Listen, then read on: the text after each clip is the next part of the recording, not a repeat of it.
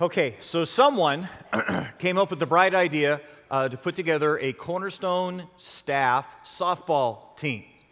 And they ended up recruiting me, and for some unknown reason, I agreed to play.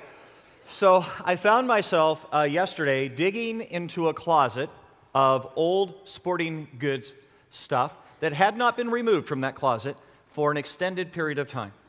And I get out, and we're holding kind of a pre-game practice, and my cleats were so old and brittle that midway through the practice, the bottoms, the soles, the cleated part, began to peel off of both cleats. I'm running through practice like this. I end up having to drive to the local sporting goods store, bought myself some new white cleats, because you got to look good. Got back to the game, began to play the game, only to realize that my cleats were not the only thing that had gotten old and brittle. I have no business playing softball. My best hit of the day was a foul ball that broke a windshield.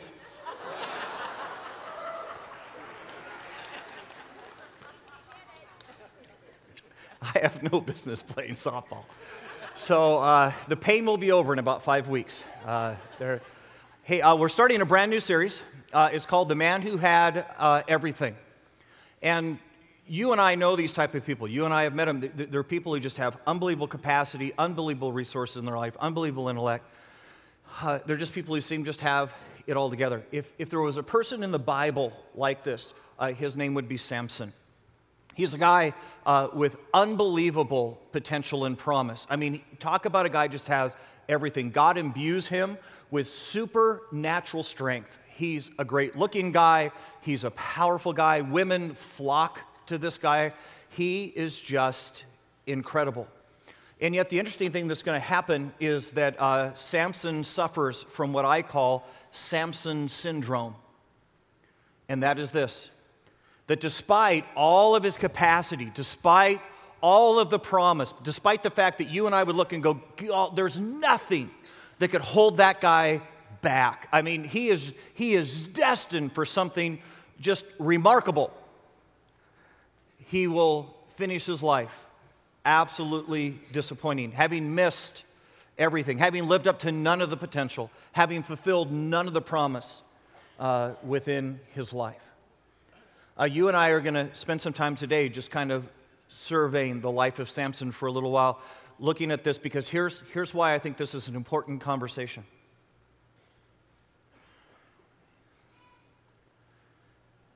Every one of us in this room has capacity, has God-given ability, that if leveraged right, if used the way that God always hoped that we would use it, something remarkable could happen in your life, in my life. And if we're not careful, you and I will fall victim to Samson syndrome. And we will find ourselves at the close of our lives having done so much less than what God had hoped, what could have happened. And today you and I may learn some of the first lessons on how to avoid Samson syndrome. If you have your Bibles, grab them real quick. We're going to just dive into this man's life. It's the book of Judges. And if you're not real familiar, if you go to the front of your Bible, book of Genesis, and then start working to the right, not too far in, you're going to find this book of Judges. Judges chapter 13. Judges chapter 13. Let me give you a little background while you're getting there. This is before Israel has kings. This is early on in their history. And during different seasons, God would raise up a judge, hence the book of Judges. And that judge was a God-ordained, God-appointed person who was supposed to lead Israel for the period of their lifetime. Keep them on track, keep them going the right direction. In this period of time, Samson is the God-appointed judge. The guy of unlimited potential, unlimited resource, unlimited ability. He's the man who has everything. So here it is. It's Judges chapter 13, starting in verse 1. Here's what it reads. And again, the Israelites did evil in the eyes of the Lord, so the Lord delivered them into the hands of the Philistines for 40 years. So here's the deal. Israel's gotten off track. They've started disobeying what God has said. And God said, okay, so if that's what you're going to do, then I'm just going to kind of tighten down the screws a little bit. It's going to get a little hard on you. And I'm going to allow your neighbors, your lifelong enemies, the Philistines, to actually conquer you. And now you're going to live under their oppression. And at this point, when we pick up the story, we're 40 years in.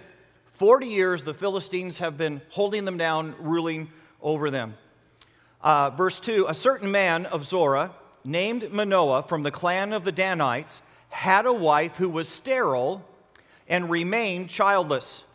The angel of the Lord appeared to her and said, you are sterile and childless, but you are going to conceive and have a son. Now see to it that you drink no wine or other fermented drink, and that you do not eat anything unclean, because you will conceive and give birth to a son. No razor may be used on his head, because the boy is to be a Nazirite, set apart to God from birth, and he will begin the deliverance of Israel from the hands of the Philistines. Now, if we were to go on and read in the rest of the passage, it goes on, and Manoah, the husband in the story, has a little bit of a hard time believing that his wife has seen an angel, a messenger from the Lord, and that his wife, who has been unable to conceive, is now suddenly going to have a child, let alone this spectacular child. So they begin to pray and said, hey, the messenger from the Lord, the angel that came to my wife, could come to me. And sure enough, the angel comes back, tells him basically the same story. There's an interesting moment in the story when Manoah says to the messenger of the Lord, the angel, hey, what is your name? And he says, my name is beyond understanding. And many theologians believe that rather than being an angel, that this is actually a pre-incarnate appearance of Jesus Christ. That this is God come, this is Jesus come, before he's going to come in human form, and actually delivering this message to Manoah. Okay? So guys, stop for just a moment and think about the promise of the life of a guy by the name of Samson. I mean, talk about, the guy is going to be imbued with unbelievable strength. His mother, who is sterile, is now miraculously going to give birth to him.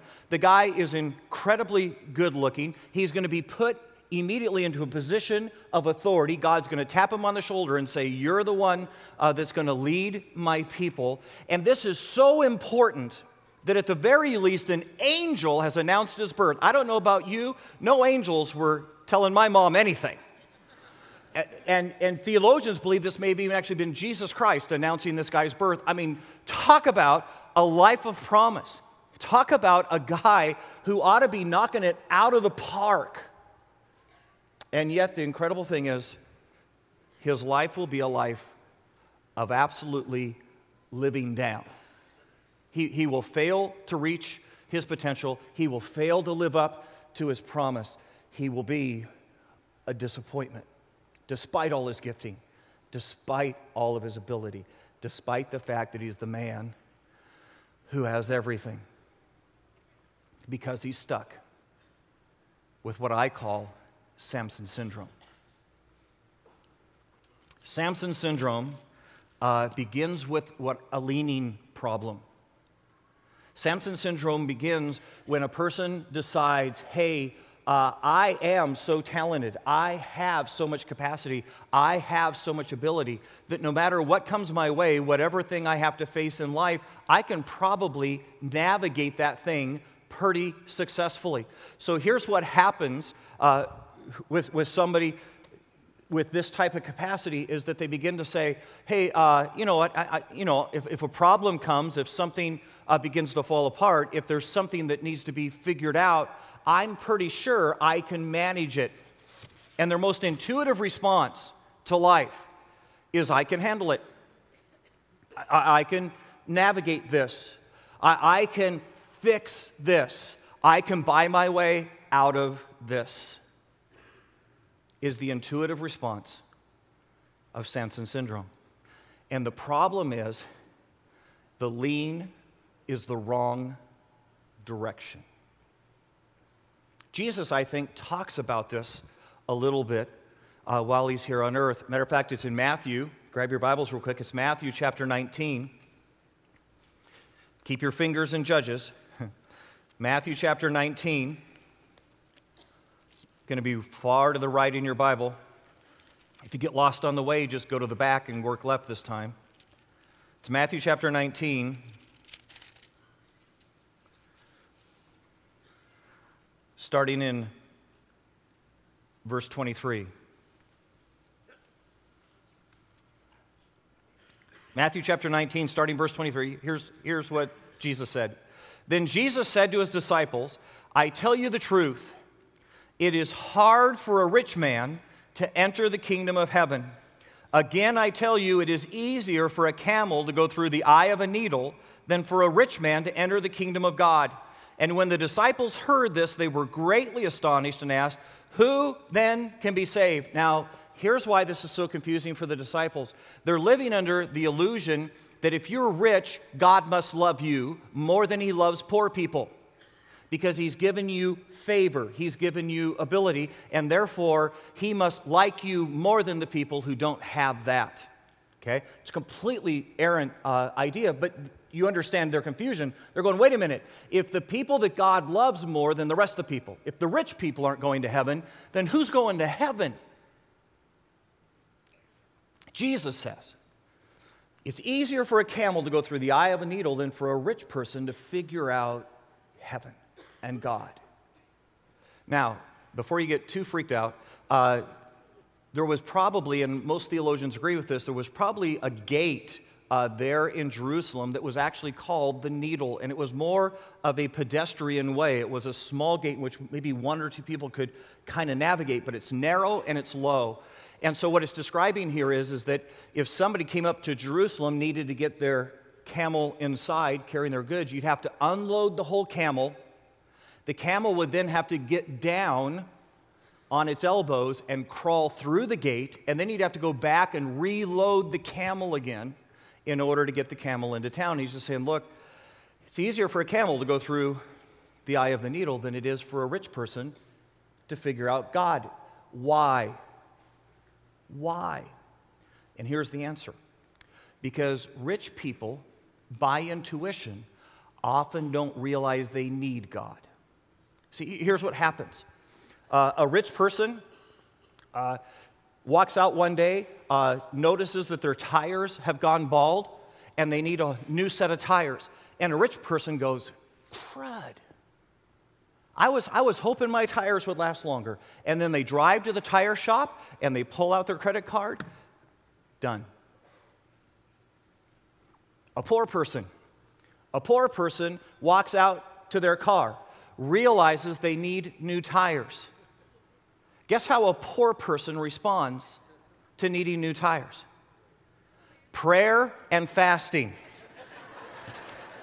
See, a poor person goes, I have no capacity in myself to do. I'm broke. I can't even pay attention. I'm so poor. And now I need new tires. How do I do this? How do I do this and pay my electric bill? And suddenly that person who realizes they don't have the ability to solve the problem, fix it on their own, is suddenly inclined to go, God, I need help, and I need help now. Why does Jesus say it's hard for a rich person to figure out God? Because most rich people don't think they need help from God. See, most rich people go, well, I can solve that. I'll just write a check. I can solve that. I'll just buy it. I can fix that. I'll just spend a little bit more.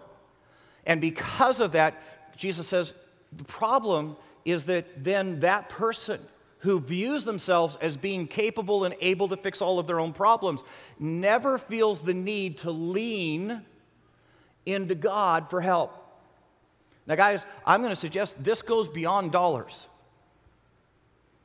This goes to all sorts of places in our life. See, this is the talented person. This is the person who goes, no. I'll just learn a little more. I'll play a little harder. I'll improve my skills. And I'm so talented, I can get myself to the other end of this. And rather than leaning into God, they'll lean into their talent. This is the intellectual person. He says, oh, no. I can solve this.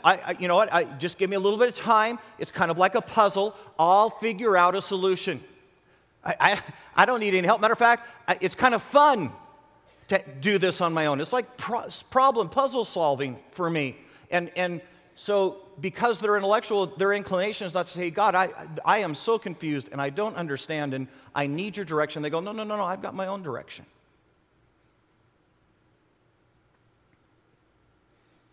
It's the popular person. I just go, hey, well, yeah, I'll just make a few more friends. I'll just get some people who like me to help me. It's the beautiful woman who just says, you know what, I'll just leverage my beauty. And people, you ready? People of high capacity have a hard time leaning into God because they have a hard time feeling the need for God. I know some of us in this room are going, well, you know, Len, I get it because those rich people are really bad people. Because you get that rich people is always the guy who has more than you. That's the rich guy. You realize if you're sitting in this room, if you're living in Chandler, Arizona in the United States, you are unthinkably blessed. Which means I'm just going to tell you guys, there's not one person in this room who's exempt from the conversation of the lean. Because every one of us in here has resources the majority of the world doesn't have. You have talents. You have God-given abilities in your life that if you're not careful, you will lean into your own capacities rather than leaning into God. All of us can fall victim to Samson syndrome. And so I'm just going to ask you as we have the rest of this conversation today to be transparently honest with yourself. That if you could have an interview with God and say, okay, God, where's my lean? When stuff comes, when life happens, where do I intuitively go? Do I naturally turn and say, hey, God, I need your help. I need you to navigate this. Or do you instinctively go, oh, I can do this? Do you find yourself in moments going, you know what, I just took that job and I don't think I prayed once. You know, that issue came up in my life. I actually solved it. And I don't think I even asked God what He wanted me to do. How's your lean this morning? Because here's what you just need to hear. Where you lean will determine how your life turns out. Where you lean will either give you a life of unbelievable result for God. People will go, I can't believe. Or you'll end up in a place where people say, how could they have had that much resource, that much ability, that much smarts, that gifting, and have done so little?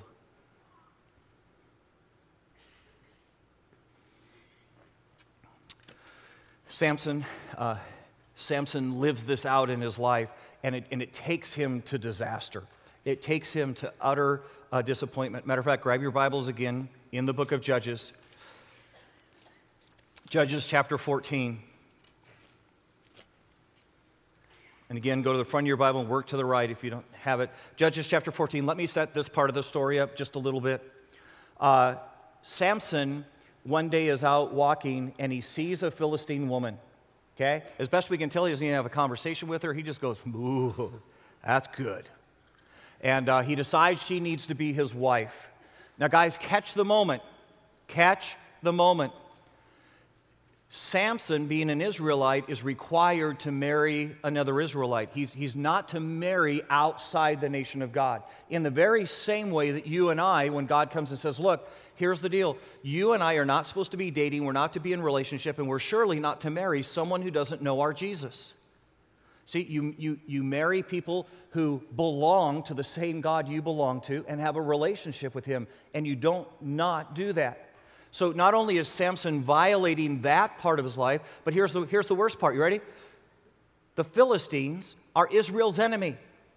So he's not only marrying a gal who does not understand his God, but he's marrying into the nation that is absolutely oppressing his people, the people he's supposed to be delivering his people from. Back to the passage. Oh, let me finish the story first. His parents go to get this girl. You had to negotiate engagements in those days. And while they're negotiating the engagement, Samson's walking along one day, and he comes across a lion. And because God has given this guy such amazing physical strength, the Bible says he wrestles the lion. And when he wrestles the lion, it would be like a normal man wrestling a baby goat. I mean, he just flails this thing around, kills the lion. A few days later, he comes back to the location. He thinks, hey, I'm going to go take a look at the dead lion, and gets over, gets to the carcass, and bees have built a beehive inside and are making honey. He reaches down, eats some of the honey. Now, this is a further violation. Remember, he was a Nazirite. He's set aside. He's not supposed to be near anything unclean. And yet, Samson's pretty sure he's the exception. Because in the midst of his abilities, in the midst of his capacity, he's pretty sure he's a little smarter than everybody, including God. It comes time now for him to get married. They're holding a feast, and the feast goes over 7 days. And while he's at this wedding feast that they're at, he decides that he is so smart, he's going to pose a riddle to the Philistine wedding guests. He's going to trick them. He's going to be better at the riddle, and then they're going to have to give him clothes. So here's what he does. He gets up in front. He says, hey, I got this riddle. Here's the deal. If you can solve the riddle, I will give every one of you a brand new Louis Vuitton suit. But if you can't solve the riddle, then every one of you's got to buy me an Armani. Okay? So that's the thing. And so where we dive in right now, he's giving the riddle at the wedding feast, because he's pretty darn sure he's smarter than everybody else there. Here we go. It's Judges chapter 14, starting in verse 14. He, talking about Samson, replied, out of the eater something to eat, out of the strong something sweet. For 3 days they could not give the answer. On the fourth day they said to Samson's wife-to-be, coax your husband into explaining the riddle to us, or we will burn you and your father's household to death. Did you invite us here to rob us? Then Samson's wife threw herself on him, sobbing, you hate me. You don't really love me. You've given my people a riddle, but you haven't told me the answer. I haven't explained it to my father or my mother, he said. So why would I explain it to you? She cried the whole 7 days of the feast. So on the seventh day, he finally told her, because she continued to press him. She in turn explained the riddle to her people. Before sunset on the seventh day, the men of the town said to him, what is sweeter than honey, and what is stronger than a lion? Samson said to them, if you had not plowed with my heifer, you would not have solved my riddle. It also becomes apparent that Samson has a problem with honoring women. That's another sermon.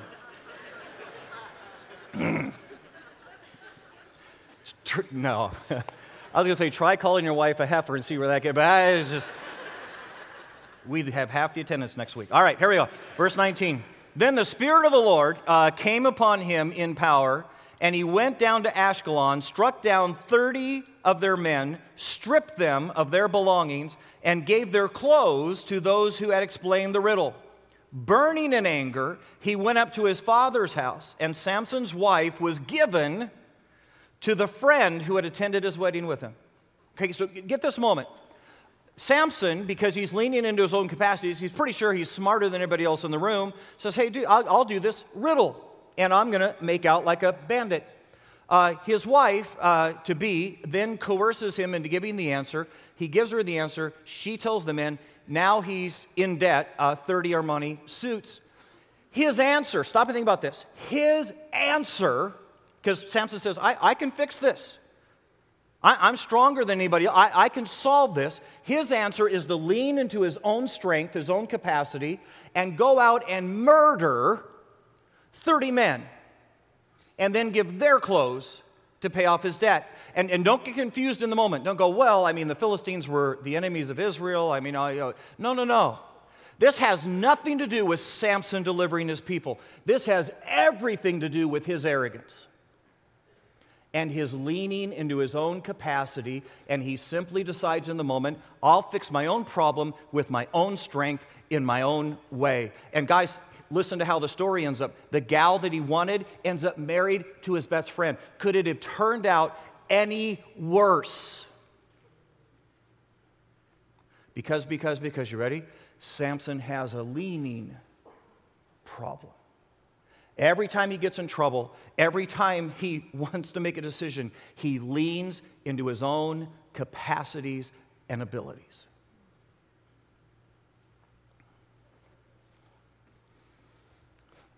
What's going on? It's simple. Samson believes that his strength is his strength.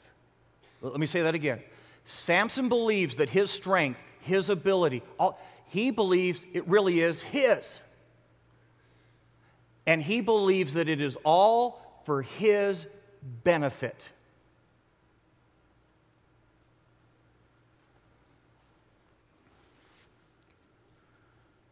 You get this is easy to do. You get that every last one of us in this room has done this. Because here's why. When God gives you ability, when God gives you capacity, and guys, I'm just telling you, He has given every one of us. Whether it's the ability to work with children, whether it's the ability to be incredibly good with numbers, I don't know what it is, but I promise you, God has given you ability that if you're not careful, you will decide it's your ability and that it's for you. Here's why this happens. Because when God gives this capacity, it's usually in raw form. So here's what happens to the entrepreneur. See, the entrepreneur goes, well, no. Hey, the reason I got money, it's not like God gave me money. I just had this incredible business sense. I just knew when a deal was good and when a deal was bad. And matter of fact, the truth is I stumbled around and I've made a few bad deals along the way, but I learned really, really quickly. And I just have this innate sense to recognize when to get in, when to get out. But here's the deal. You know why I've got money? Because I earned it. You go to a person with talent.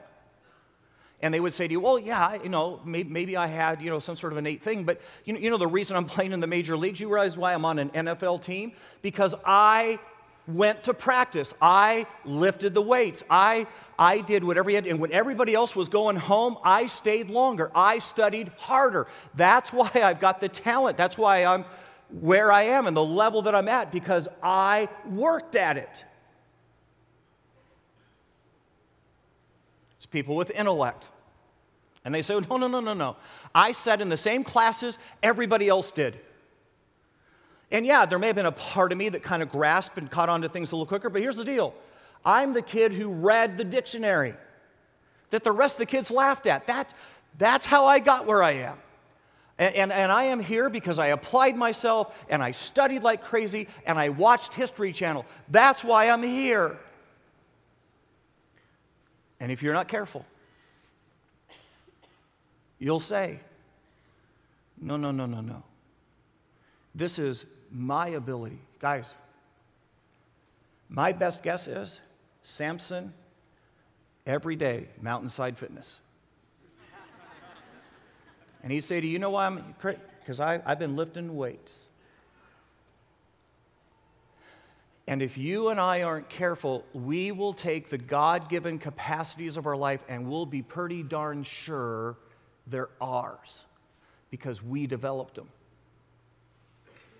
And then we'll use them for ourselves. This is really easy to see in others, isn't it? I mean, how many times have you said to yourself, wow, if I had as much money as them, Sheesh, I wouldn't be spending it on what they're spending it on. I'd be feeding orphans. If I was as talented as them, and if God put me on an NFL field playing or on Major League Baseball, and now they put the camera in front of my face, I'd give glory to God. That's what I would do. I wouldn't be going, yeah, I'm number one. I'd be giving glory to God if I had that talent. This is really easy to see in others, isn't it?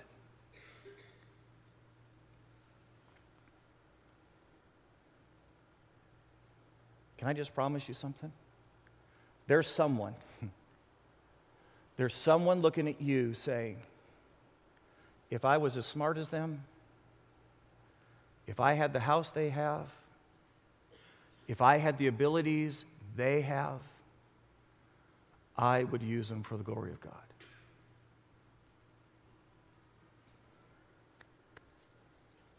You want to hear the interesting part?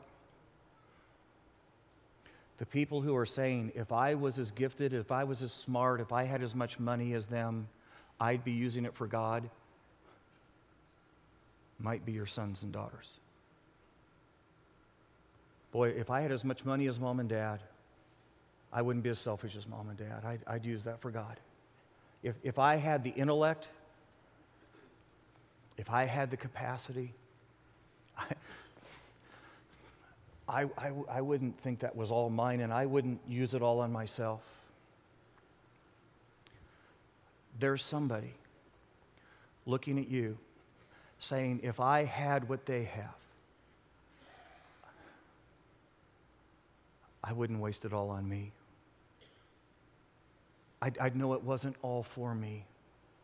And so I'm just going to ask you real quickly today, what is the thing that God's given you? What is the capacity that's in your life? And what was God hoping you would do with it?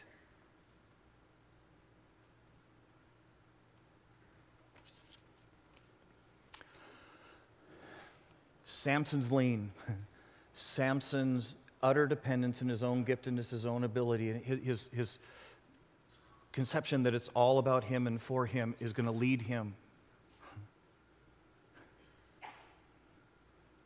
to a lifetime of unrealized potential, of disappointment. Grab your Bibles one more time. Hop over to the chapter 16. Book of Judges. Here's what's happening in this moment. This is the end of Samson's life. We've fast forwarded, and he's gotten involved with a gal by the name of Delilah that we'll come back and we'll talk about a little bit more. She has persuaded him to finally tell the source of his strength. And he finally relinquishes and relents and tells her, it's my hair. She then tells the Philistines, she then tells his enemies, they shave his head, they capture him, and then they gouge his eyes out. Samson finishes his life, you ready for this?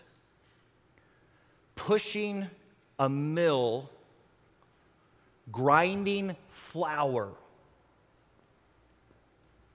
as if he were a donkey. The guy with all the capacity, the guy with all the promise, pushing a flour mill. The Philistines end up throwing a big festival, a big feast, and they're in this big amphitheater, and they say, hey, you know what would be really fun? Let's go see that guy. Let's go see that guy that God gave so much to, and that guy who was going to, remember, remove us from ruling over the Israelites. Let's see that guy. The guy who never lived up to any of his promise. And so they parade Samson out, and they all mock and spit and laugh. Samson says to the young boy who's leading him around, hey, walk me over to the pillars that hold the temple up. And that's where we join the story. It's Judges chapter 16, verse 28. Here's what it says. Then,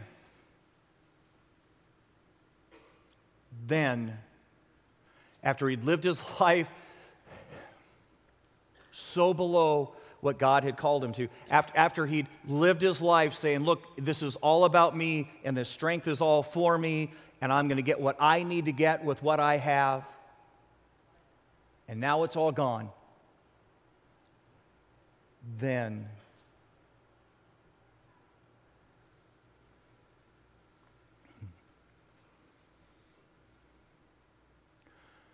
please tell me that you and I won't wait till then to correct Arlene.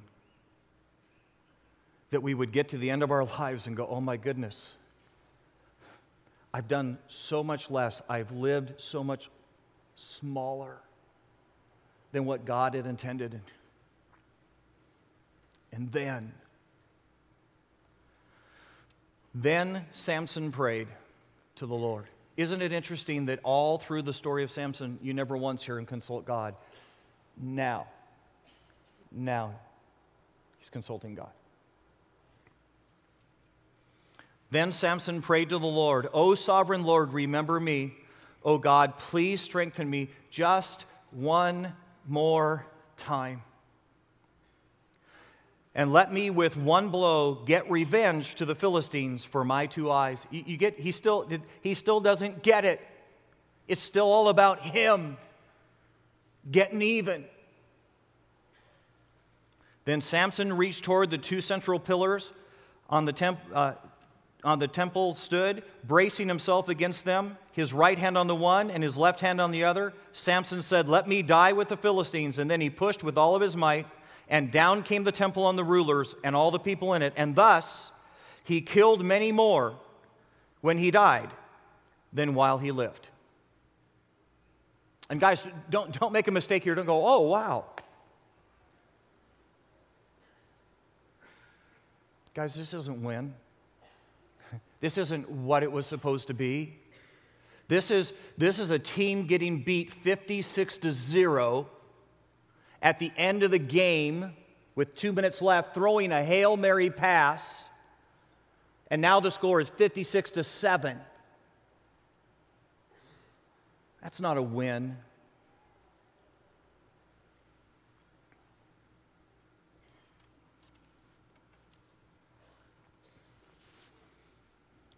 Contrast Samson with a little boy who met Jesus. Contrast the life of Samson with a little boy who had 5 loaves and 2 fishes, who knew, you ready for this? Who knew intuitively he did not have enough. He could not fix what was broken. He could not solve what was wrong. And who simply said, I wonder if I took my not enough and I gave it to God, I wonder what Jesus could do with my not enough. And you guys know the story. Jesus ends up feeding 5,000. And guys, here's the cool part about it, because some of you sat in this room, and although, truth be told, you've got amazing capacity and amazing ability, some of us have sat in this room and said, Lynn, that's just not me. I can't even describe one thing that I think I do really well in my life. And although that's probably not true, if it were, here's the hope. Do you realize that God, more often than not, uses people of lower capacity? Because all the people of high capacity disqualify themselves by leaning the wrong way. And God delights in taking very ordinary people and doing extraordinary things.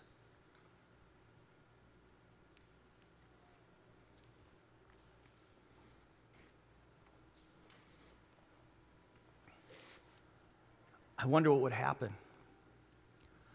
I wonder what would happen if the high capacity people in this room, people who God truly has given talent and ability and blessing to, would give them to God and say, God, I just want to see what you could do.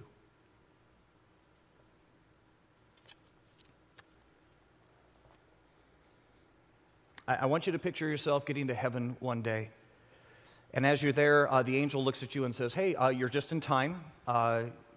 It's the judgment.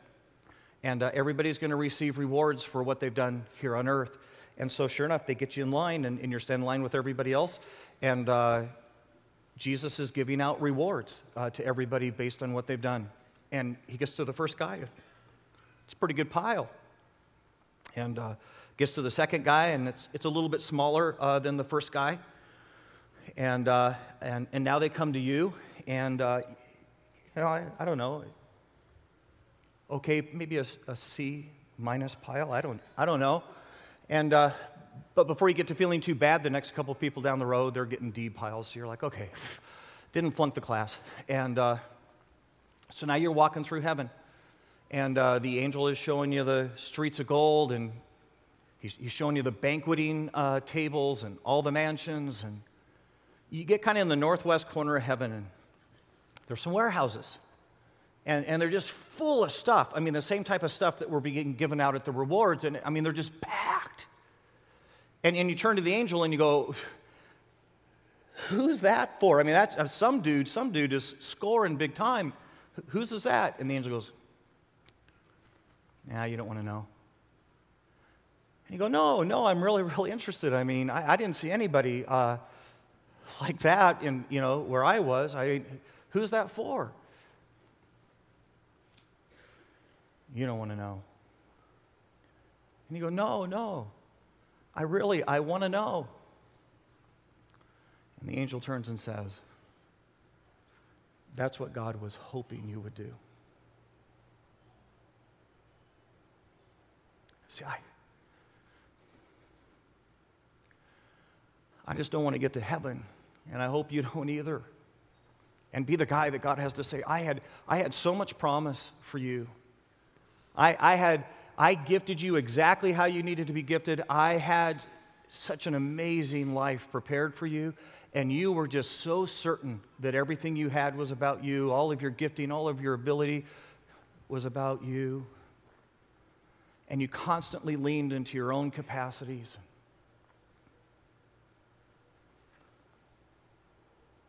It could have been so much more if you would have simply leaned into me. Let's pray. I'm just going to ask you to take a couple moments of real honesty and transparency today. And I'm just going to ask you, how's your lean? Do you find yourself in moments going, you know what, I decided to buy that car. I don't think I even prayed about buying that car. I took that new job, or I moved to that. I don't know that I even, because I thought I pretty well had it figured out. As long as the floor plan was the floor plan I liked. And, I've been waiting for the promotion. So, of course, I took the promotion because my capacities are for me. I'm smart enough to know what I need to do. And you're leaning the wrong way.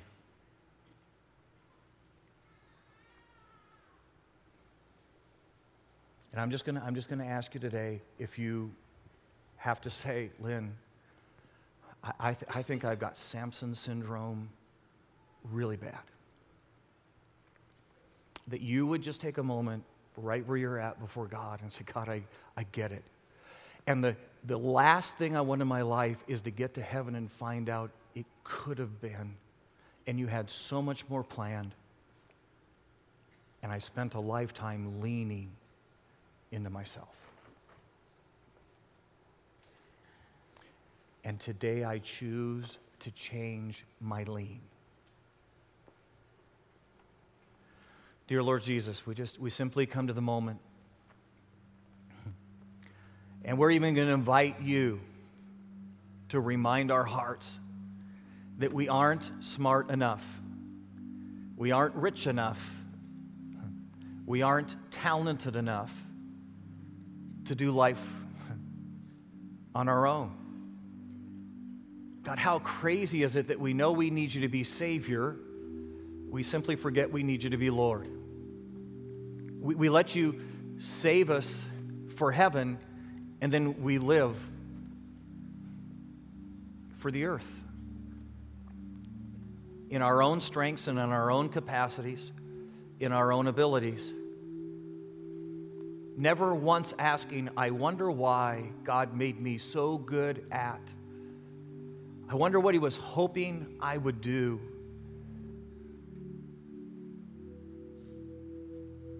So God, we're shifting our lean today away from ourselves and fully into you. This we pray in Jesus' name. Amen.